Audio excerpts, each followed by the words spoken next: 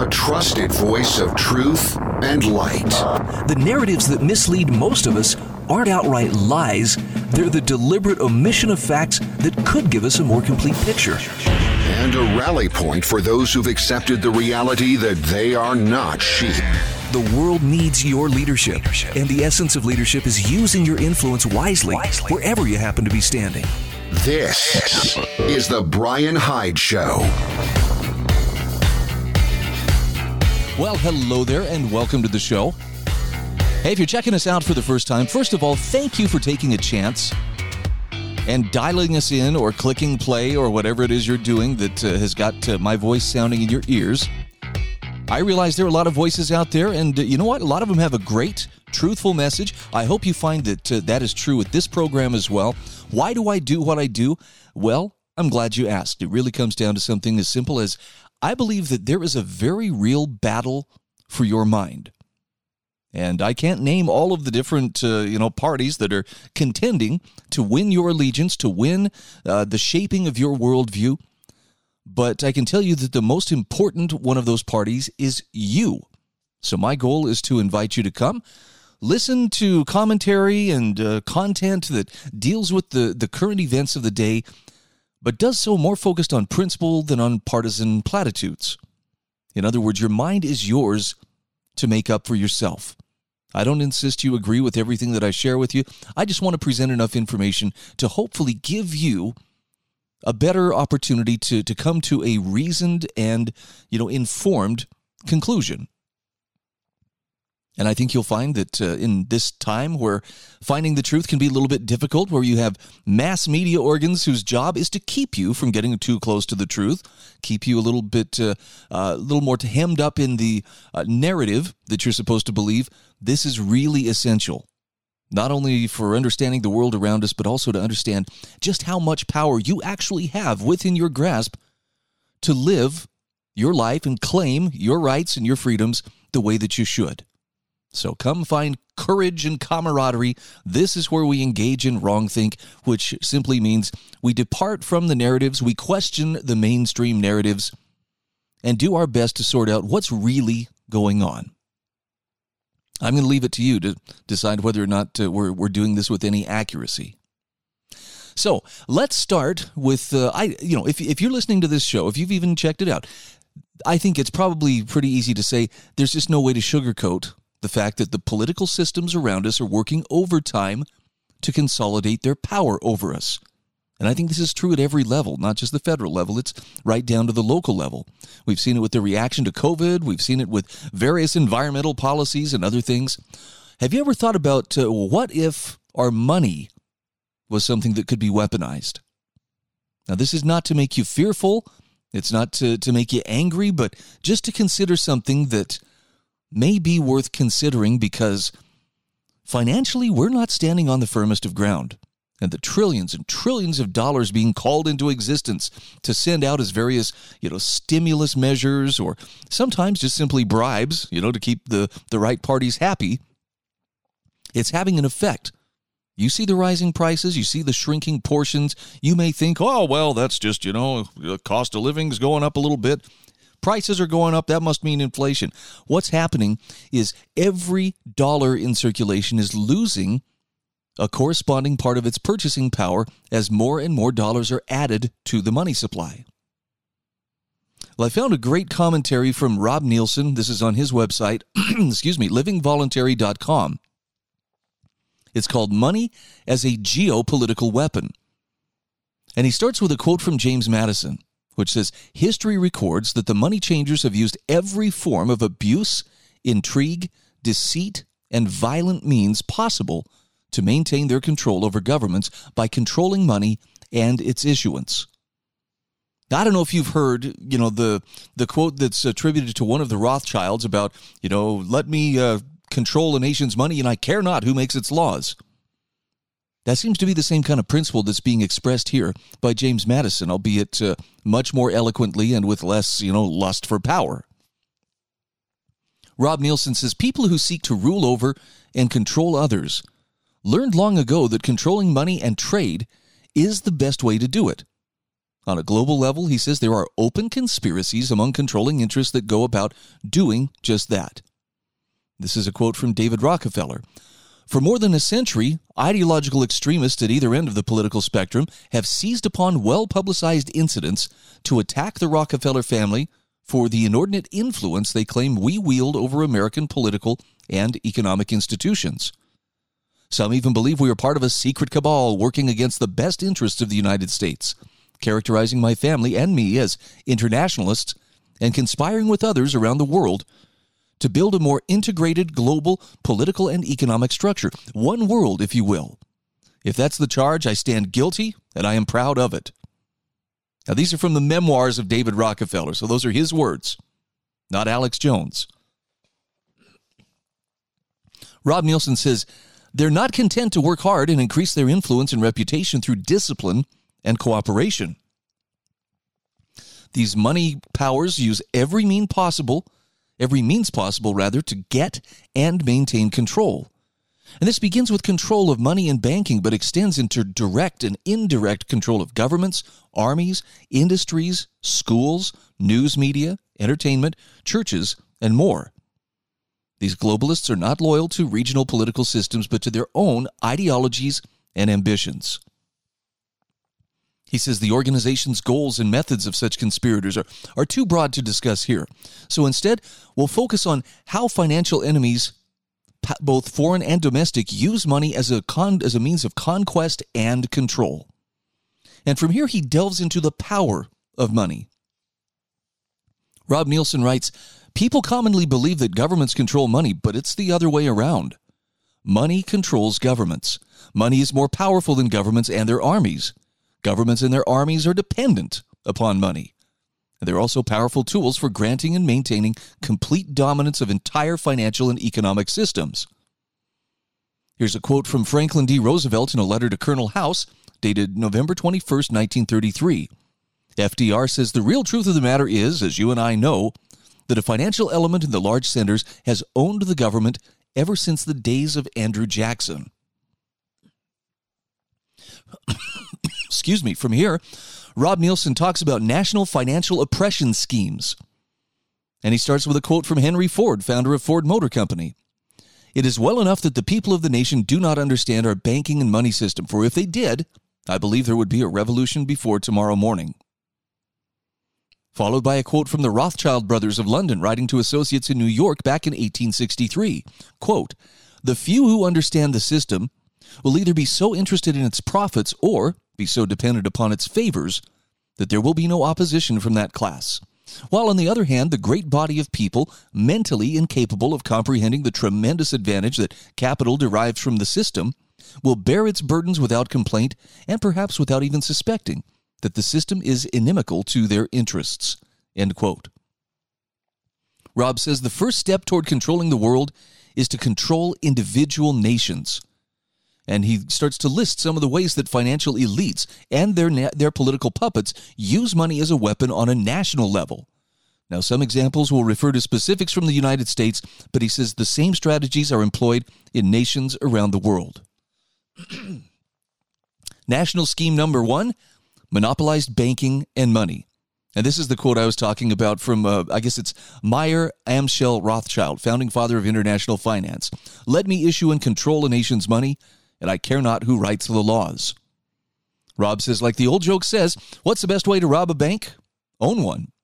If you can monopolize banking and money creation through centralized banking and fiat currency or legal tender laws, you can rob an entire national banking system in perpetuity.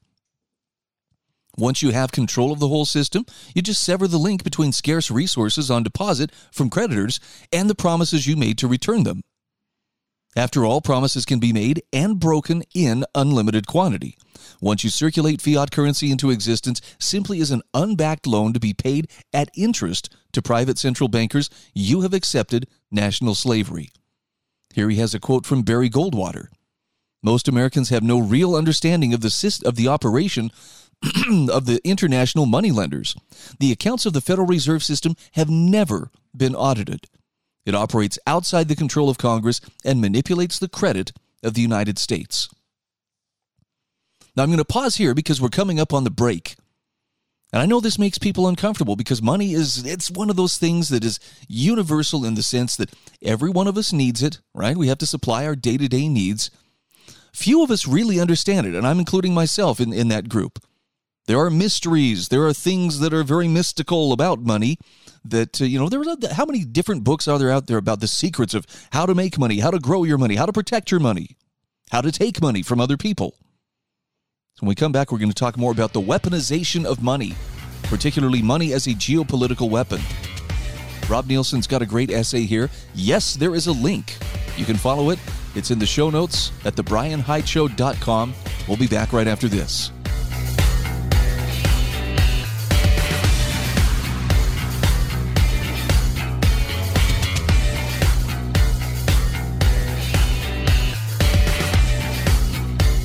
This is The Brian Hyde Show.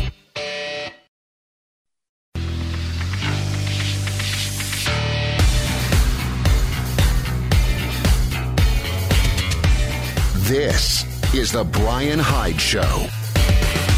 All right, welcome back to the show. Quick shout out to the sponsors of the show, including HSLammo.com. That's my good friend Spencer Worthington. What a great guy he is. Yes, he understands the ammo shortage as well as anybody, and he's a great guy still. Also, we want to thank Pure Light, that's pure-light.com, and MonticelloCollege.org. There are links to all of these in the show notes at thebrianhydeshow.com. I am sharing with you an article here from Rob Nielsen. This is from his website, livingvoluntary.com. Money as a geopolitical weapon. And he's talking about some of the various ways that money can be weaponized at either a national or geopolitical level. In the last segment, he talked about monopolized banking and money. National scheme number 2, he says, is taxation and income redistribution. Rob says mass extortion through taxation of various flavors supports a strong central government that in turn supports centralized financial interests. And along the way, politically favored groups benefit through cronyism, mercantilism, protectionism, and regulatory capture. For example, he says, see the revolving door between the U.S. Treasury and Goldman Sachs and the bailouts of theft to benefit financial institutions deemed too big to fail. You do remember that, right? Incidentally, he says, this scheme funds monopolized government schools, which are then used to propagandize entire generations to implicitly trust private central banks and government taxation and debt schemes. National scheme number 3, perpetuate national debt. Thomas Jefferson said banking establishments are more dangerous than standing armies, and the principle of spending money to be paid by posterity under the name of funding is but swindling futurity on a large scale. Ooh, that one left a mark. By the way, I think it was Jim Quinn, who writes on theburningplatform.com, who described the incredible racking up of unpayable debt, or at least debt slavery, that will be imposed on you and me and our children and our children's children for generations yet to come. He refers to that as the largest intergenerational theft in human history. Kind of makes you wonder, why don't more people recognize it as such? I guess the fact is a lot of us are in the dark to some degree about what goes on. Back to Rob's article. Rob says, once the people of a nation can be taxed, credit and debt can be created by promising repayment from future tax revenues. The modern monetary theory, or MMT, I think I heard someone refer to it as the magical money tree, of combining deficit spending with monetary inflation, is just generational wealth transfer through enslavement of future generations. Such debts are never meant to be repaid and are popular among politicians of every political stripe for their use in growing the welfare/warfare state that itself incentivizes the wealth destruction and civilizational decline. He ends with another quote here from Thomas Jefferson, at least on this section, where Jefferson said, the modern theory of the perpetuation of debt has drenched the earth with blood and crushed its inhabitants under burdens ever accumulating. End quote. National scheme number 4, this is one we're about to get a very good object lesson in, monetary inflation. Here's a quote from James Garfield. U.S. president, assassinated in 1881, 6 months after taking office. Quote, "Whoever controls the volume of money in our country is absolute master of all industry and commerce. And when you realize that the entire system is very easily controlled one way or another by a few powerful men at the top, you will not have to be told how periods of inflation and depression originate." End quote. Rob says monetary inflation, meaning printing money out of thin air, causes price inflation, higher prices for things, but not right away, not all at once, and not evenly across social groups. He says, note in the international section below, you're going to see that some of the effects of inflation can be exported under some circumstances. The people who get the money first can bid goods and services away from other market participants who don't have the benefit of freshly available ex nihilo money. As a result, they can buy with what they buy with the new money begins to become more expensive. It takes time for the new money to circulate through the market, depreciating and raising prices as it does. This process changes the wealth of different groups in different ways. Those who spend the new money first and those who sell to them at the new higher prices can use their money to buy other goods at yet unchanged prices.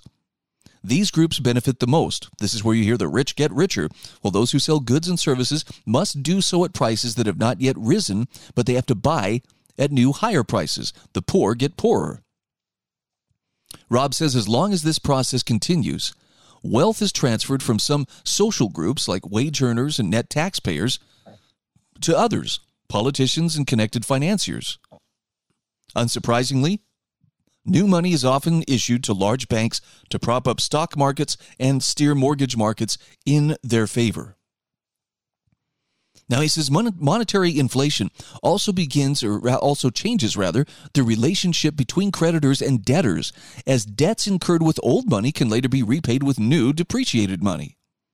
As people begin to see that their money is increasingly worth less and less, they avoid saving it. Instead, they use and borrow as much as they can to invest, which drives prices even higher for things like stocks and real estate, something we're seeing right now, and accelerates the price inflation even more. He says, by the way, look at the Weimar Republic in the 1920s as an example.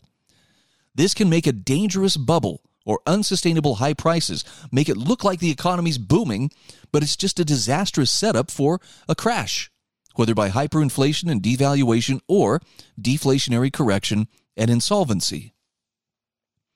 Rob Nielsen says, central banks also manipulate interest rates, which is to say they can increase or decrease the costs of commercial banks borrowing from central banks, which they in turn lend out at higher interest rates to their customers. This is effectively a credit version of printing actual money, given that it directly affects how expensive it is to borrow money from any bank. One sure sign the system is failing is that central banks actually start to lend at negative interest rates. That means they actually pay people for borrowing money and charge people for saving it. These perverse incentives push disciplined savers and those who rely on fixed incomes as well as drive even more malinvestment. Keep your eyes open because this is happening right under our noses. Okay, national scheme number 5, tracking and controlling all trade. Even though most of the U.S. dollars in the financial system already exist as digital credit records rather than paper banknotes, central bankers and their government allies have been talking about the creation of what they call a digital dollar for some time now. CBCS, that's central bank digital currencies, are expected to replace existing currencies around the globe. For this to happen, cash must be banned.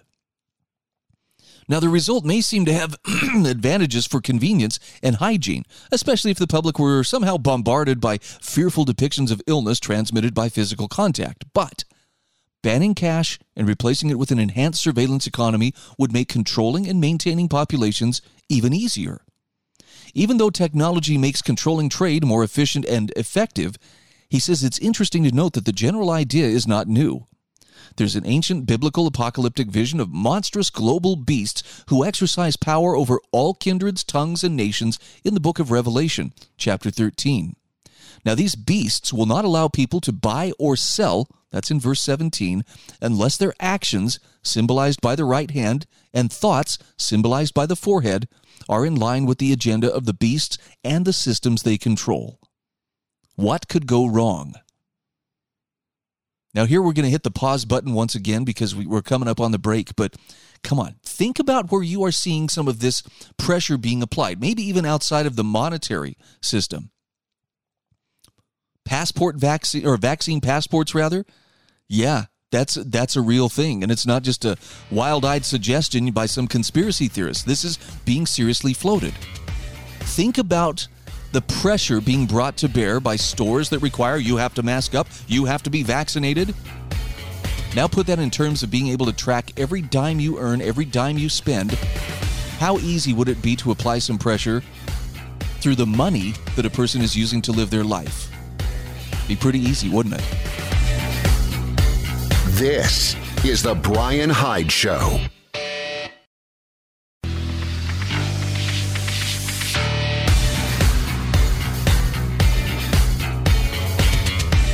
This is the Brian Hyde Show. Hey, welcome back to the show. So we're talking money today. It's a subject lots of people love, even though we don't understand it necessarily. But some funny stuff is happening with our money, and I got to tip my hat to Rob Nielsen, who maintains the livingvoluntary.com website. He's got a great article here about money as a geopolitical weapon. We just walked through a list of various national schemes through which the power of money can be used to control people and institutions. Now let's talk about the international financial oppression schemes. He says individual nations can also be used in cooperation with or against each other to accomplish the goals of globalists. Powerful nations are used as the basis for their financial and military operations. So, international scheme number 1, control of a world reserve currency. Rob says international banks keep some currency from various countries in reserve so they can facilitate foreign exchanges. The most popular currency in the world at any given time is considered the world reserve currency because it's the one banks keep on hand to facilitate exchange and avoid the risk of other less stable currencies becoming worthless or unavailable. Now, history has seen popular coins come and go. Anciently, the Greek drachma and the Roman denarii were the most valuable coins for foreign trade. Then came the Byzantine solidus and the Arab dinar in Middle Ages. The Renaissance saw the rise of the Venetian ducato and the Florentine florin. In the 1600s, the Dutch guilder and the French franc became prominent. Unsurprisingly, the popularity of each is connected to political power and overall economic influence. Though these coins were minted and used by different groups, they were just stamped measures of silver and gold. In other words, it was gold and silver that were money all along. Now, Rob says historical world reserve currencies, he's got a picture of them here, showing, the British pound on back to the Greek drachma. And he says the modern concept of a world reserve currency came about in the mid-1800s. That's when national central banks were introduced along with the national monopolization of money and banking. The United Kingdom dominated the financial world at this time, and most international trade was invoiced in pounds sterling, or what we today refer to simply as the British pound.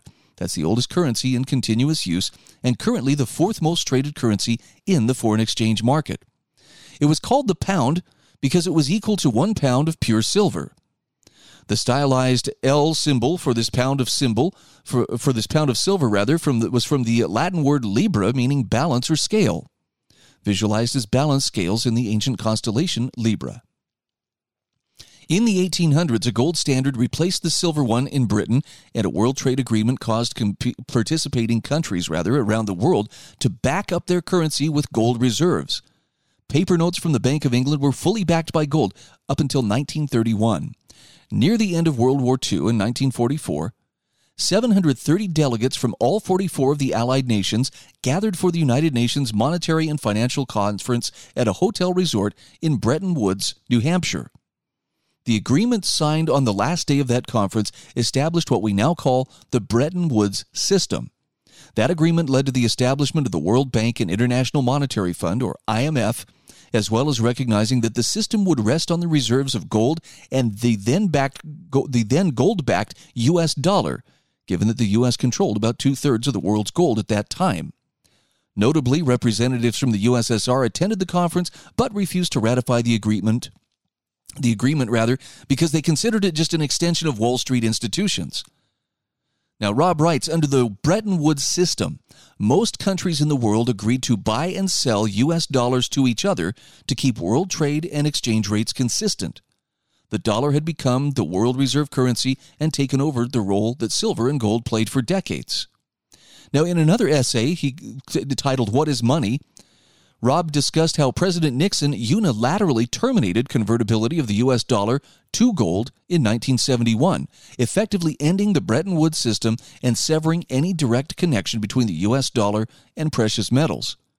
At that point, it became a free-floating fiat currency along with other major currencies around the world, and as a result, the U.S. dollar quickly lost 30% of its purchasing power.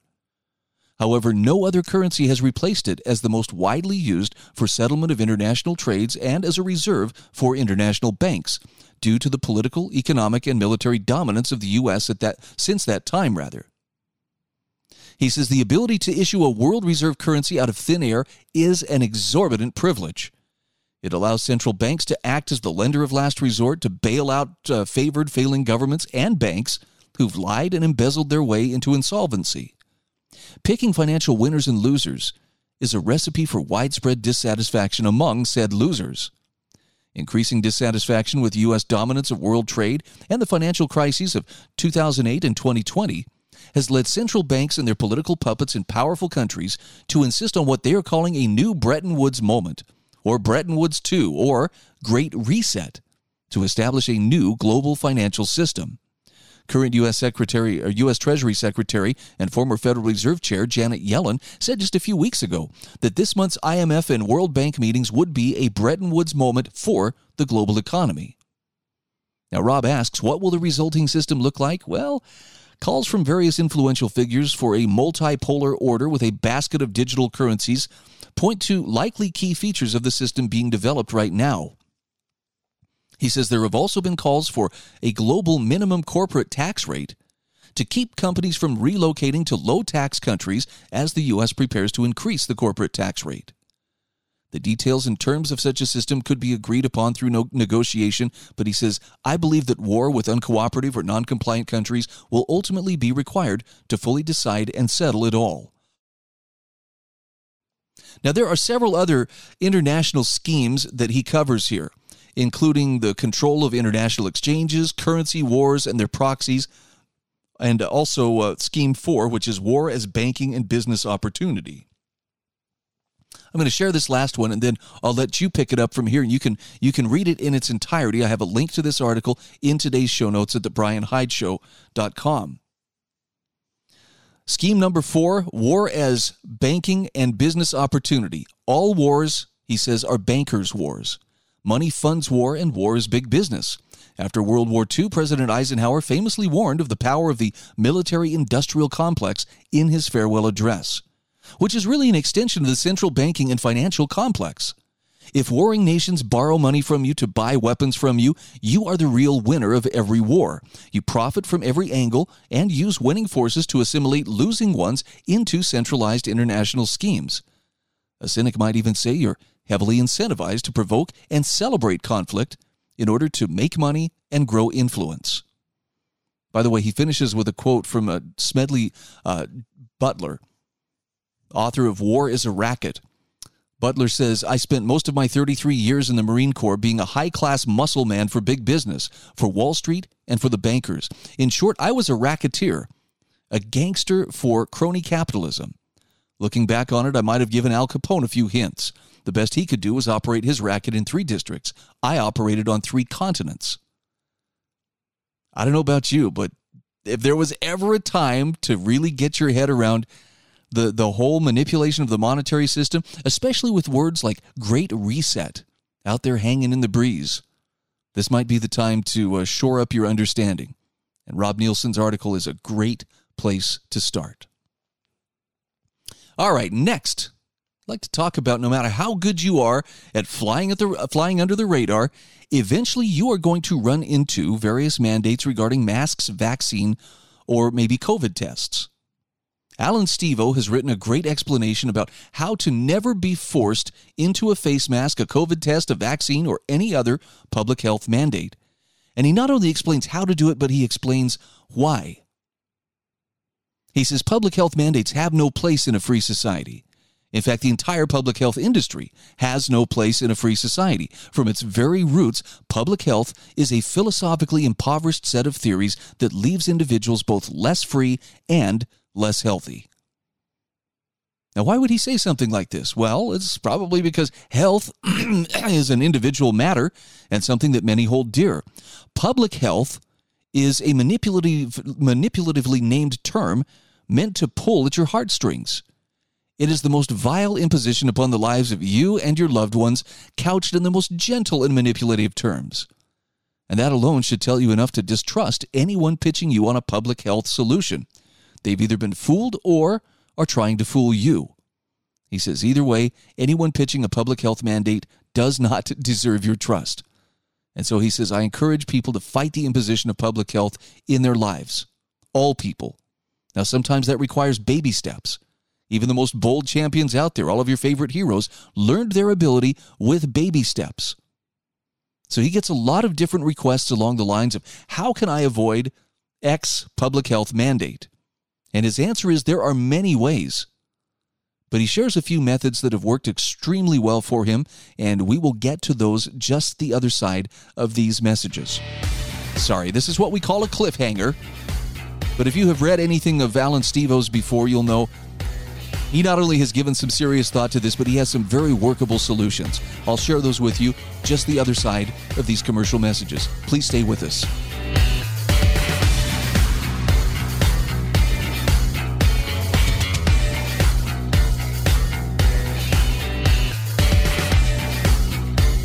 This is The Brian Hyde Show.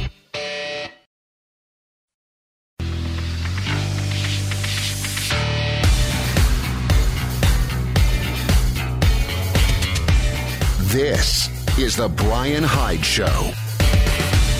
All right, welcome back to the show.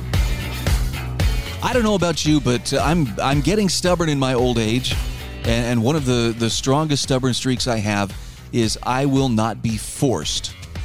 Whether it's forced to wear a mask, whether it's forced to get the inoculation or the vaccine, or otherwise forced to engage in some kind of a COVID test, I just won't do it. So I avoid things that would otherwise require me to. Sometimes that means I shop at different stores that aren't as, shall we say, eager to enforce a face mask mandate. I guess I'm probably done flying for the time being, because it sounds like the airlines are now all requiring, proof of vaccination. Europe just announced recently that they will not allow any travelers into Europe unless they can show a vaccine passport of sorts or proof that they've been vaccinated. Now, if you feel similarly, I want you to hear some of the suggestions that Alan Stevo has. This is a piece from LouRockwell.com about how to never be forced into a face mask, a vaccine, a COVID test, or any other public health mandate. And he not only explains, why you shouldn't allow it to happen, but also how to avoid it. He says this is a policy this is a method that works very well. First of all, if there's a public health mandate of some sort, he says read the policy. Request a copy of the face mask exemption policy, vaccine exemption policy, PCR test exemption policy. Secondly, invoke an exemption. If you fall under the exemption, and millions of Americans do, he says notify them. You'll be invoking the exemption by saying, I see you have X activity requirement. I am unable to do X activity safely. What can you do for me to accommodate this need? Now, at a grocery store, it looks like this. I'm coming by at 2 p.m. I see you have a face mask requirement. I'm unable to wear a face mask safely. What can you do for me? At the doctor's office, it looks like this. I'm scheduled for a Wednesday appointment, and I see you have a COVID test requirement. I'm unable to take a COVID test safely. What could you do to accommodate this special need of mine? Now, since there are many variations of COVID tests, it makes sense to first very specifically understand the details of the tests they offer before you identify yourself as being unable to take such a test safely. At work, it looks like this. I see our company has a vaccine requirement. I am unable to take a vaccine safely. What can you do to accommodate this special need of mine? Now, it takes some testicular fortitude to ask these questions, but you need to do it. Then number 3, you need to respond to the offer. You respond to the accommodation in the affirmative if it works for you, or in the negative if it doesn't work for you. So in the affirmative, it would look like this. Thank you. That works for me. After that, it's helpful to ask clarifying questions of how the process should then go. He says, I like to dig down with detailed questions, like when I'm asked by someone at the front door to put on a mask, what should I say? Or more general questions like, what should I do when I arrive? These are important as they allow you to have clarity around the process, but they also cause the manager to think through the process and answer those basic questions for himself, making it far more likely that you both end up knowing exactly what to expect when you arrive. In the negative, it looks like this. Thankful, that's helpful to know what other options are there. Or if you want to be more insistent, you could simply say, that does not work for me. What other options are there? Now, if a different medical mandate is proposed that you cannot safely use, you can start the process again from the beginning. Costco is a good example of this. Since Costco's response to a face mask exemption is to put you in a face shield, something that not all people can safely wear, at Costco, that may look like, I'm unable to wear a face shield safely. What can you do for me to accommodate this special need? Now, this is the tough part, because here's what he recommends. You either wear it or don't wear it. During this process, he says, don't put a mask on disobediently simply because you can manage with it drooping around your chin. He says, either wear it or don't wear it. Let your no be no. Let your yes be yes. Sounds familiar, right? If you wear it disobediently or in an undisciplined fashion, you confuse others and you invite them to correct you. If you wear no mask, do so with purpose and do so boldly. Be very clear you are not able to safely wear a mask and that under no circumstances will you be wearing one. This clarity will help provide you with better treatment than the average customer and will make it easier for others to understand that they must take your inability to safely wear a mask as seriously as you do yourself. And this next part's important too. He says, don't explain yourself to anyone. No one at a compliance checkpoint deserves to know what your condition is or what your problem is, nor to be able to read and evaluate a doctor's note from you. I am unable to wear a face mask safely, is all I recommend you offer. I am unable to take a vaccine safely. I am unable to take a COVID test safely. Whatever the legitimate concern, he says, stop the conversation there. Don't open the can of worms that inevitably exist when you welcome someone into your private affairs. It's none of their business. Pretty good stuff. Alan Stevo has been a real resource for anybody who wants to avoid, being hobbled or saddled or whatever else it is that is being planned for us. One final note. I know you have been hearing, as I have been hearing, a lot of talk about this push for statehood for Washington, D.C. Why is there such a concentrated push right now? Well, Pat Buchanan calls it what it is. He says it's an unprecedented power grab. Here are just a few of his thoughts. He says, how many legs does a dog have if you call his tail a leg? That was President Abraham Lincoln who answered his own question. 4, saying that a tail is a leg doesn't make it a leg. And Congress saying that D.C. is a state would equally contradict truth and reality, as our nation's capital lacks all of the attributes of a 51st state of the Union. Whence came our capital of Washington, D.C.? Well, here's some historical background.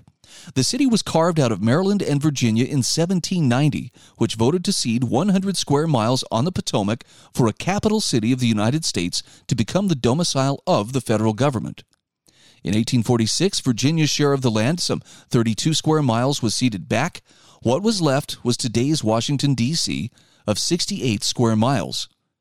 Now, is that sufficient for a state of the Union? Only if one wishes to change the character and composition of that union. Consider, the smallest state for 230 years has been Rhode Island. At 1,214 square miles, it is still 18 times as large as D.C. If D.C. were to become a state, it would be a microstate, smaller than every one of the 24 remaining counties of the state, Maryland, from which it was carved. The Maryland counties that border D.C., Montgomery, and Prince George's are 8 times the size of Washington, D.C., and each has 1 million people, dwarfing the 700,000 residents of D.C. Directly across the Potomac in Virginia is Fairfax County, also 8 times as large as D.C. and with hundreds of thousands more people. Supporters of statehood say D.C. has more people than Wyoming, True, but Wyoming is also roughly the size of the United Kingdom and more than 1,000 times the size of Washington, D.C. Even by the standards of American cities, Washington ranks no higher than 20th in population. Texas with Houston, Dallas, San Antonio, and Fort Worth, California with Los Angeles, San Jose, San Diego, and San Francisco both have 4 cities larger and more populous than our aspiring city-state of D.C. By the terms of its admission into the United States as a state, the Republic of Texas was ceded a right to split into as many as 5 states of the Union, which it was joining. FDR's future vice president, the Texan John Nance Cactus Jack Garner, was all for it. Garner told the New York Times in 1921, an area twice as large and rapidly becoming as populous as New England should have at least 10 senators. And the only way we can get them is to make 5 states. Not 5 small states, mind you, but 5 great states. Statehood for little D.C., says Pat Buchanan, could start a trend where megacities like Chicago and New York with 5 and 10 times the size and population of D.C. secede from their respective states and seek full statehood as well. Now, what's at the root of this drive to make D.C. a state? He says the answer can be found in the political character of our capital city. Since the 23rd Amendment was ratified 60 years ago, D.C. residents have voted in 15 presidential elections. In all 15 elections, D.C.'s 3 electoral votes have gone to the Democratic nominee. Even in the 49-state Nixon and Reagan landslides of 1972 and 1984, D.C. went 4-5 to 1 Democratic. In 8 presidential elections since 1990, the GOP nominee has failed to win 10% of the D.C. vote. Since the mid-1970s, D.C. has had home rule, and in every election since has chosen a Democratic mayor and Democratic city council. How irredeemably Democratic is D.C.? Well, voter registration statistics in the city as of last November was 403,000 Democrats and 30,000 Republicans. That's a ratio of 13 to 1, which brings the question, what is D.C.'s grievance that America must somehow rectify by making it a state? He says the answer is Democrats want D.C. to have 2 senators to cement their control of the U.S. Senate as they pack the Supreme Court by expanding the number of justices from 9 to 13. And Pat Buchanan says this is a power grab, a national power grab, pure and simple. I have a link to the article in my show notes at thebrianhydeshow.com. This is one of those other things. Keep an eye on it. May not be able to do much to change it, but we can at least do ourselves justice by understanding it.